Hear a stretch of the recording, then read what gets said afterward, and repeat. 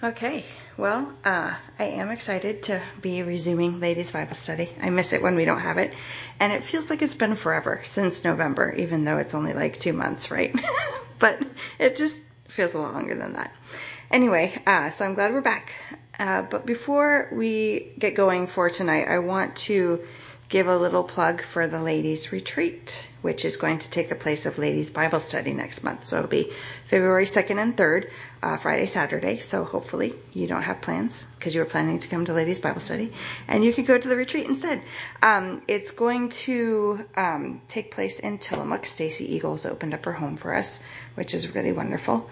There's a sign-up sheet on the back table, so if you're interested in coming, I would just ask that you put your name and your email down, and we'll be sending more details as we get closer. And hopefully in this next week, I will remember to send out a big announcement email to all the ladies in the church. So anyway, I'm really looking forward to it, and I hope you all can come. Also, in light of the fact that we won't be having our normal meeting next month, I decided to postpone the continuation of our study on Into the Glory of God and why we're called to glorify Him till March. And so instead, I decided to use this time to do what everybody does at New Year's, and that is to give you a challenge for 2024. So the end of one year and the beginning of the next year, I think naturally lends itself to reflection and resolution. And as December was going by, I spent a lot of time thinking about all the things that I accomplished in 2023. And to be honest, it was mostly quilt related. I made a lot of quilts in 2023.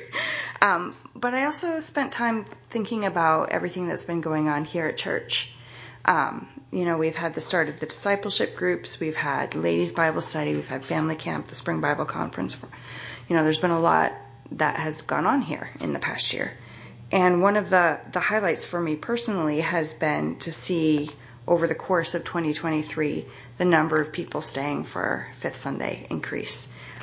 We couldn't believe on the last Sunday of the year, on New Year's Eve, we had so many people here. We had to set up an extra table, which is like, yay! I'm really glad to see that. It's good to see that people want to spend time with the people at church. It's really good to see. And in doing all my thinking about 2023, like most people, I started thinking about 2024 and what I wanted to accomplish. Geneva and Tiffany put up with me. They could tell you my thinking about 2024 involved me taking about 55 quilt kits and piling them on the dining room table and figuring out what I wanted to do. So it took up a lot of space and a lot of time, and they were very gracious.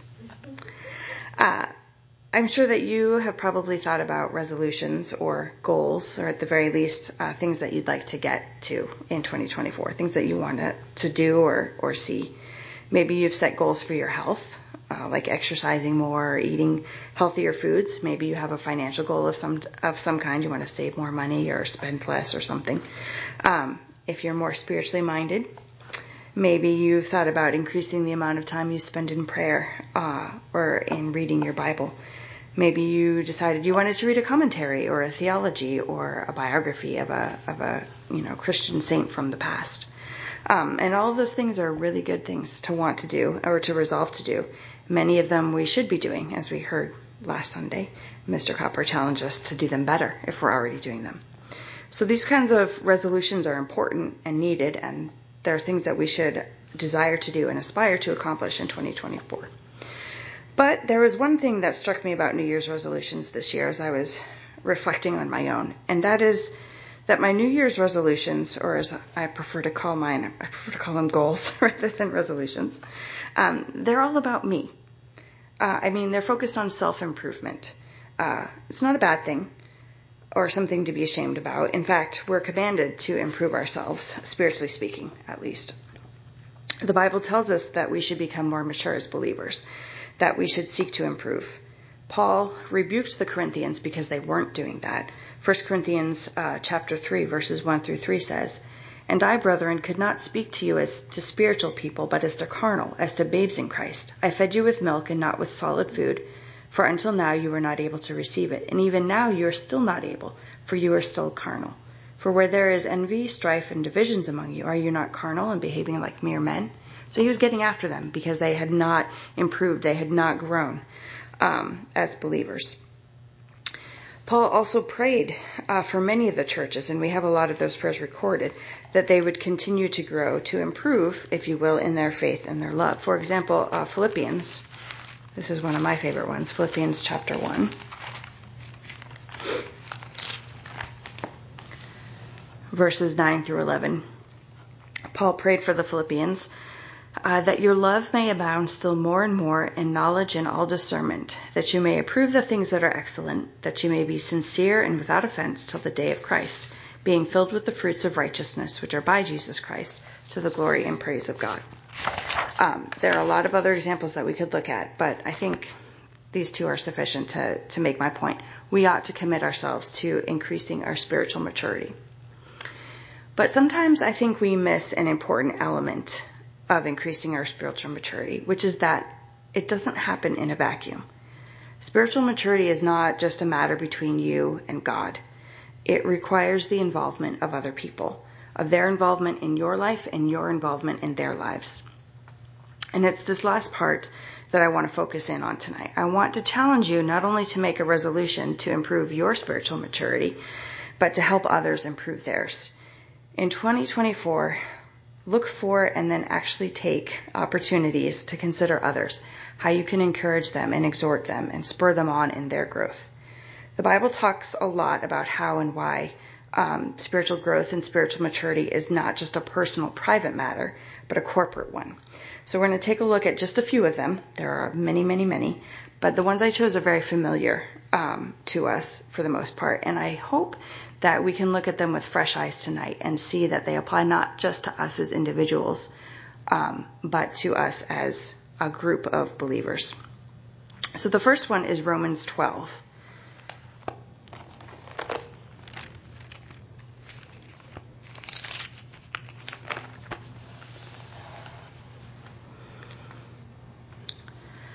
Romans 12, starting in verse 1.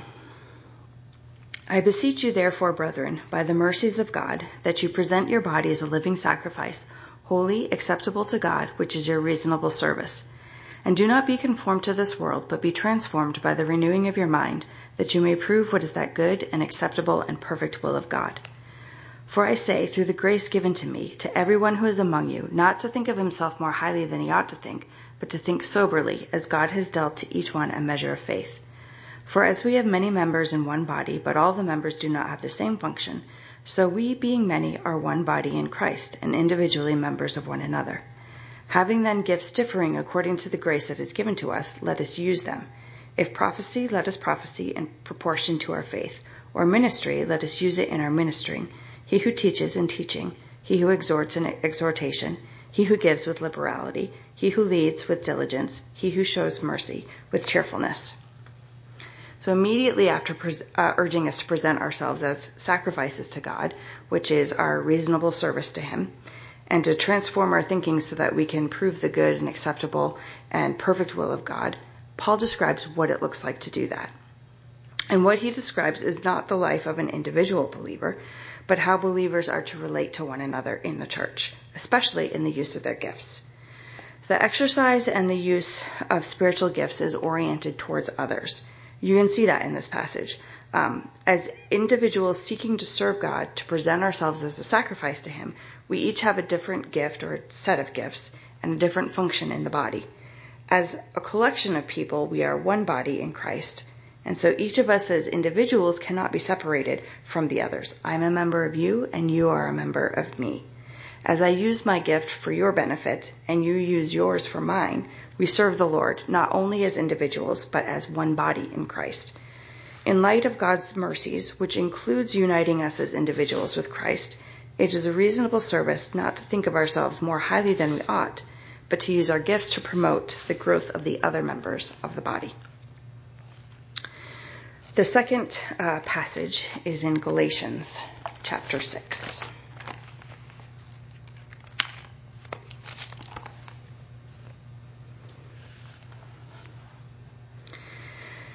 Galatians 6, verses 1 and 2. Brethren, if a man is overtaken in any trespass, You who are spiritual, restore such a one in a spirit of gentleness, considering yourself, lest you also be tempted. Bear one another's burdens, and so fulfill the law of Christ. But here we're called to bear one another's burdens, specifically the burden of sin. There are believers, Paul tells us here, who are overtaken by their sin, and they can't see a way to escape from it. It's the responsibility of the mature believer to help those caught by their sin, and to do so with gentleness. Now, I'm sure that at least some of you immediately thought of confrontation and Matthew 18, the process of church discipline. There is a place for that, and one, honestly, I don't think we use as often as we should. But the church discipline process is initiated for those who aren't repentant. They are refusing to repent from their sin. But what about those who do repent, who are struggling with a sin that they want to get rid of? How do we help those people? It's not like their struggles with sin just disappear because they've repented of it. So, I think that's why Paul uses the language of coming alongside, bearing their burdens with them. We have to help one another do the hard work of putting off unrighteousness and putting on unrighteousness. Not just call them to repentance and then go on to find the next sinner that we can call to repentance. We have to do this hard work with them. And it is hard work with a lot of heartache involved a lot of times. But when we do it, we're fulfilling the law of Christ. In other words, when we bear one another's burdens in this way, we are fulfilling the law of love, which seeks the good of others above all. And what could be of greater benefit to somebody than to help him or her become more like Christ by putting off their sin and learning how to be more righteous? The third, is Ephesians chapter 4. So just one book over.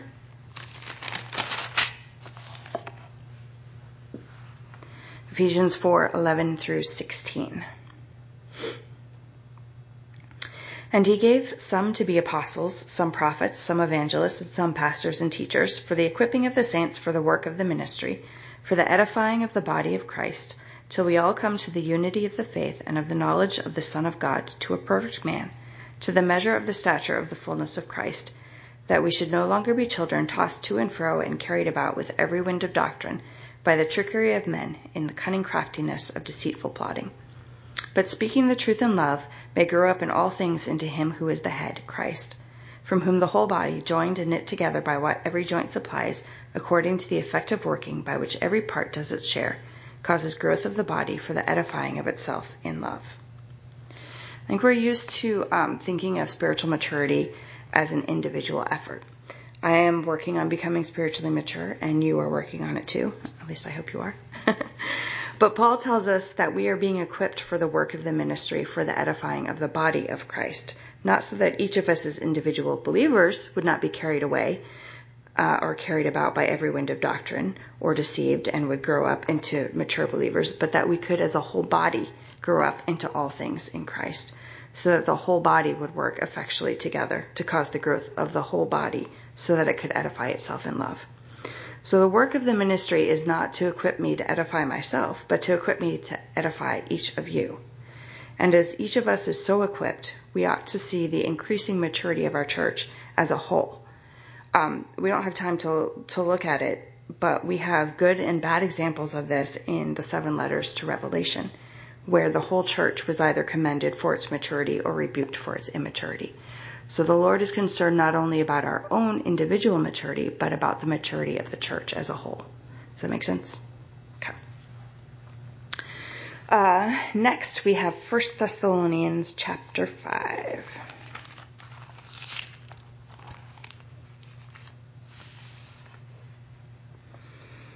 Apologies in advance to Judy and Betty because they heard this bit already.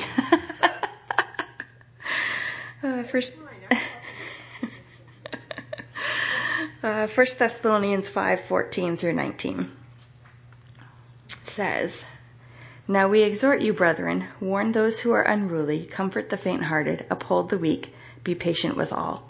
See that no one renders evil for evil to anyone, but always pursue what is good both for yourselves and for all. Rejoice always, pray without ceasing, in everything give thanks, for this is the will of God in Christ Jesus for you. Do not quench the Spirit. We've been hearing a lot about the work of the Holy Spirit recently, and I hope that you have been finding it as helpful as I have been. It's been really good. But I confess that when I hear messages or sermons about not quenching the Spirit, I tend to apply it very narrowly, to myself only. And then I get a little wary about becoming too mystical and wandering off into like these weird leadings of the Spirit that are just coming from myself and not really from Him. So it's helpful to come to a passage like this. It's very reassuring. The Holy Spirit does work, and I don't want to discount the mysterious ways that He sometimes works. But we see here quite clearly, I think, one of His main methods for working, and that is through the words and the actions and even the attitudes of believers towards one another. When we fail to warn those who are unruly or rebellious, when we fail to comfort the faint-hearted, when we fail to uphold the weak or to be patient with all, when we are not involved in each other's lives, that's when we quench the Spirit. He cannot do His work effectively in the lives of others when we are not submitted to Him in doing these things for each other. I say this to myself as well as saying it to you, but how often do you see somebody struggling or hurting and think to yourself, oh, I hope the Lord will bring them comfort. Maybe even pray about it. I pray for that person that they'll find comfort, that they'll find the help that they need. But you don't do anything about it other than pray. I know I do that a lot. To my shame, I do that a lot. Every time I keep my mouth shut and every time I don't reach out to help that person, I'm quenching the work of the Holy Spirit. The Holy Spirit is the comforter. But He doesn't provide comfort just sort of nebulously. He doesn't just give you a feeling of comfort. He uses His people to bring that comfort to you. He uses us. So if you don't want to quench the Spirit, if you want to see His work in your life, and if you want to see His work in the lives of those around you, if you want to see His work at Trinity Bible Church, these are the things that we're called to do for one another. We're called to warn, to comfort, to uphold, and to be patient with all. Titus chapter 2.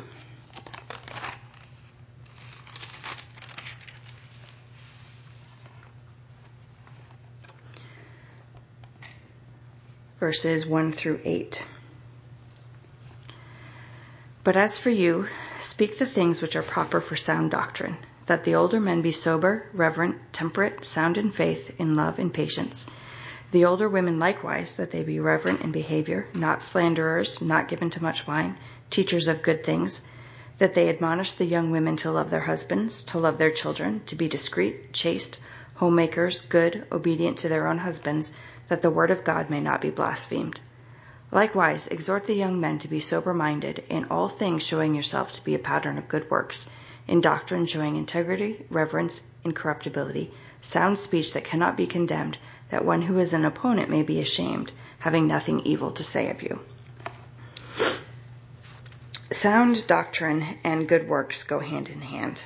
You can't have good works apart from sound doctrine, and sound doctrine must necessarily result in good works. But these things require teaching, and they require modeling. So that those who are older and who are more spiritually mature should be taking those who are younger and less mature under their wing and teaching them and showing them what it looks like to live that way. And the reason that Paul gives for doing that is an interesting one. It's so that the word of God would not be blasphemed. And I thought about that. I was like, that's sort of weird. But this is the conclusion that I came to, that it's God's word that tells us who God is, and it tells us about His ways. It tells us what God has done for us, what He is doing in us, and what He will do at the end of days. But if our doctrine and our conduct do not match that message that we find in God's word, then there is occasion for God's word to be blasphemed, to be ridiculed and derided as just foolishness. If we seek to glorify God, to bring Him glory rather than ridicule and shame, then we ought to make sure that we help one another live and conduct ourselves in such a way that we adorn the doctrine of God, that our lives show the beauty of His character and His ways. Next, we come to Hebrews chapter 10.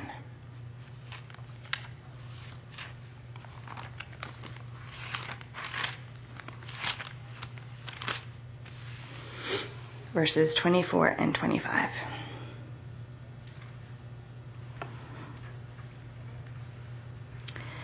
And let us consider one another in order to stir up love and good works, not forsaking the assembling of ourselves together, as is the manner of some, but exhorting one another, and so much the more as you see the day approaching. The time is short. God grants us so many days, and then we're gone. And when we know our time is short, and the more we know how short it is, the things that are important to us become urgent, and the things that aren't important become irrelevant to us. Now, we know that the time of Jesus' return approaches. It's coming, and it's coming at any moment. The important thing in light of his imminent return isn't that we focus on ourselves and seek to improve ourselves, but that we consider one another in order to stir up love and good works, and that we don't forsake gathering together for that purpose. Our future victory, which will be realized at the second coming, should motivate us to spend time and effort helping one another grow in love and complete the good works that God has prepared for us to do. We shouldn't be complacent about our coming glorification or the coming glorification of those around us, but zealous to see each other grow and become as mature and fruitful as possible. Jesus is coming again. So how could you help another believer prepare for that day? That's what we're to consider. How can we do that? Next, 1 Peter. We're taking a tour. 1 Peter chapter 4, verses 10 and 11.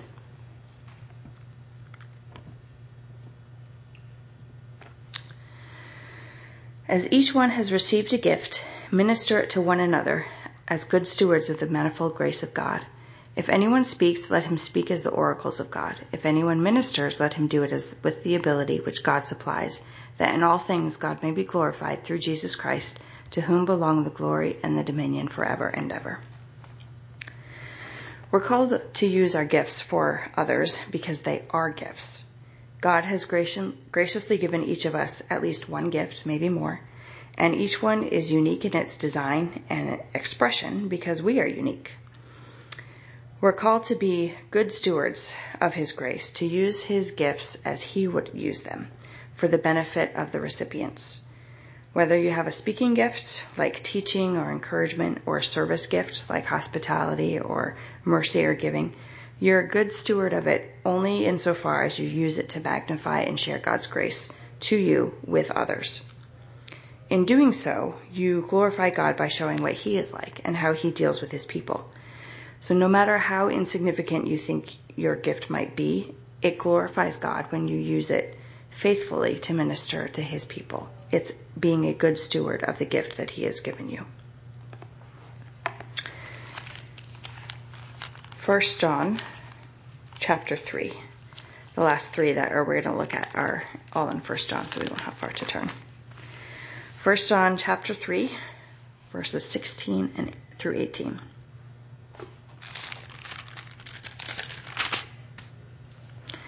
By this we know love, because he laid down his life for us, and we also ought to lay down our lives for the brethren.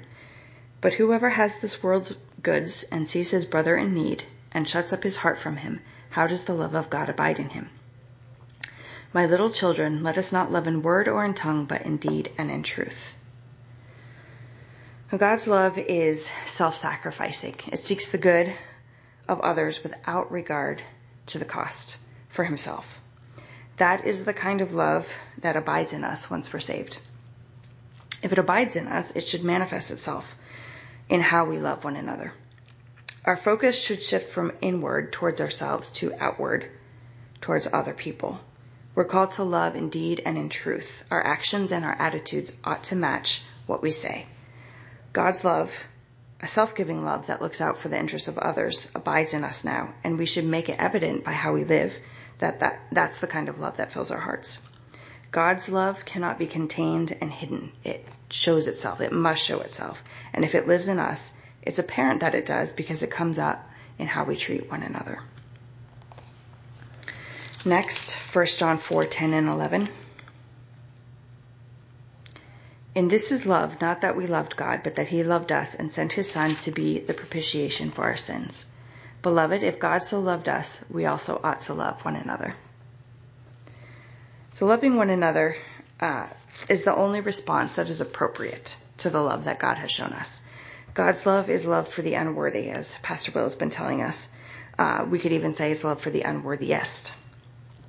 He loved us and sent his son to be the propitiation for our sins. If that is how he loved us, that's how we ought to love one another, or why we ought to love one another. It is the fitting response to the love that he has given us. When you consider God's love for you and amazing grace that he has shown to you, you might think, Lord, how could I ever possibly thank you for all that you have done for me? Well, John tells us right here. You love one another. You think about other people and how you can serve them. And then finally, 1 John 5, 1 through 3. Whoever believes that Jesus is the Christ is born of God, and everyone who loves him who begot also loves him who is begotten of him. By this we know that we love the children of God, when we love God and keep his commandments. For this is the love of God, that we keep his commandments, and his commandments are not burdensome. So, as we close out this section, we come to the simplest reason of all that we're to consider one another and to seek to help one another become more mature and grow, and that's because we're commanded to do so. If you want to obey God, then you must do these things.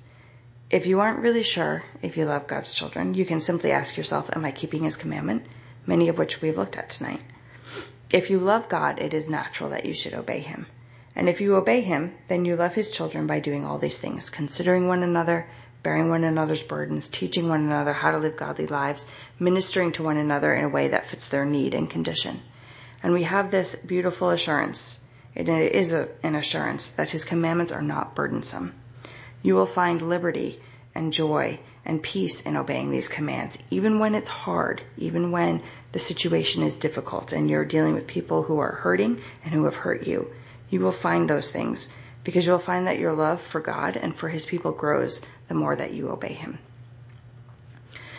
So these are just a few of the passages we could look at. Even in the Old Testament, the Word of God teaches us about this. For example, the law of Moses instructed the people of Israel how to look out for one another. Proverbs is chock full of ways that we are called to look out for the interests of others, and it tells us that is the path of wisdom. That actually would be a good study sometime. We should do that. But before I close, I want to take a few minutes to address some objections to the challenge I'm giving you, which in Mr. Cowper's words is to take responsibility for others in 2024. The first objection is this: I don't have the time. Right? This is probably the reason, or dare I say, excuse that most of us have for not making this a priority. Many of us work or have responsibilities to which we've committed ourselves, and we ought to keep those commitments and those responsibilities. The Bible is very clear about that. But I bet that most of us have more spare time than we think we do. Time that we spend on ourselves, that we keep in reserve to do the things that we want to do. We can make a lot of excuses for it too. Like for me, I have 32 quilts that I want to make this next year. So I've got to dedicate time to doing that if I want to get them all done. Or maybe I've been working all day and I need a break. I just need some me time, some quiet time to relax. Or maybe I'm just going to spend a few minutes on social media on the platform of my choice. And then, 3 hours has gone by, right? Whatever your reason is, we all have a myriad of reasons, for why we don't have the time. But I'm sure that you have more time than you want to admit, because I have more time than I want to admit. And there's nothing wrong, don't take it this the wrong way. There's nothing wrong with relaxing and having fun or enjoying hobbies. But in light of the day that is approaching, in light of Christ's return, shouldn't we spend more time on the people that we're going to spend eternity with? Shouldn't that be important to us? But maybe your objection is that you have other responsibilities that fill your time, even biblical responsibilities that fill your time. To that, I would say this, that spending your time on others is also a biblical responsibility, and God expects us to fulfill all of our responsibilities. Yes, there are times in our lives when one responsibility may take precedence over others, but it doesn't mean that you have the license to neglect or to abdicate the rest of your responsibilities. For those of us who are single, Paul says that we've been given a special gift and a special opportunity to work on this in ways that other people can't. That we have a special chance to help our fellow believers grow and mature. So it's time that we start thinking about it, I think, in that way, especially those of us who are single, and I'm really preaching to myself here. So I start thinking about it that way, as an opportunity to embrace and to rejoice in, that this is the good work that God has given me to do at this time in my life. The next objection is this, perhaps: I don't know what my gift is. And this one can be tricky. If serving one another means using our gifts, don't we have to know what the gift is? And the shorter answer is yes, we do. But the longer answer, and one which I hope will be helpful to you, is this: that our gifts are meant to be used in service to others. And if you wait to get involved in others' lives until you know what your gift is, you won't ever get involved in others' lives, because you'll never know what your gift is.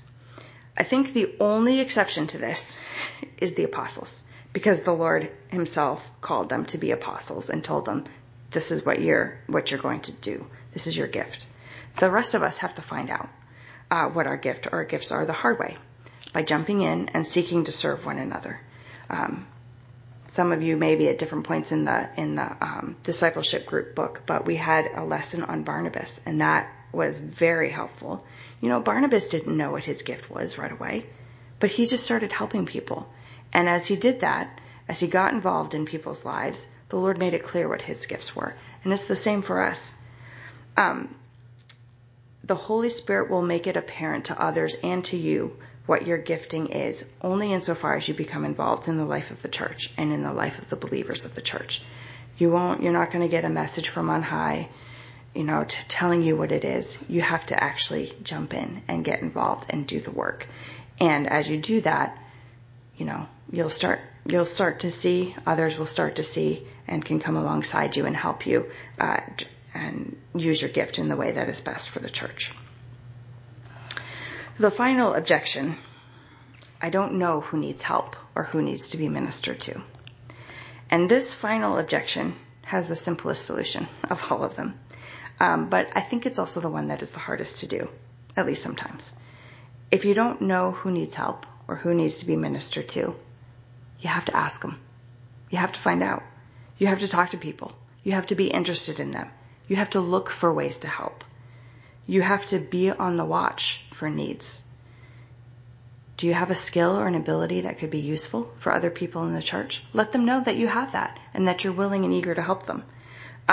The more opportunity you look for to serve, the more opportunity you're going to find. Remember that God has prepared good works for you to do. So go do them. Go find them and do them. Most of us aren't called to do great and mighty things as we think about them. We're not called to go to third world countries and plant churches, and we're not called to, have a great ministry like John MacArthur or Nancy Lee DeMoss or anything like that. We just have quiet lives in our own little corners. But we're called to serve one another and to minister to one another, to put others' interests above our own right here at Trinity Bible Church. That means we have to spend time together. It means we have to get to know one another more than just on Sunday morning with I've got my church face on, I hope you have a good week routine that we do. And we stick to it because it's safe and it's easy and it's comfortable. But guess what? You can do it. You can find out what people need, and you can help meet that need. You can reach out to others. You can open up your heart and your time and your life to the people in this church to meet the needs that you will find in the way that the Holy Spirit equips and leads you. So it's 2024. It's a new year, another chance for you to improve yourself, to grow into a more mature disciple of Christ. Just remember that becoming a more mature disciple includes serving and ministering to others. Your maturity and their maturity depends on that. So my challenge to you is to make one of your New Year's resolutions to obey, or to obey more, the charge that Paul gives to the Philippians in Philippians chapter 2. Oh, I wrote it out. Let each of you look out not only for his own interests, but also for the interests of others. Let this mind be in you, which was also in Christ Jesus. Go ahead and pray. Dear Heavenly Father, I thank you that you have placed each one of us here in your perfect plan, that you know that we all need each other. And I just ask that in 2024, in the year to come, and even in the years to come, that we would look to serve one another, that we would look to minister to one another, that we would seek to see the growth and maturity of the believers that we find here at this church. In Jesus' name I pray. Amen.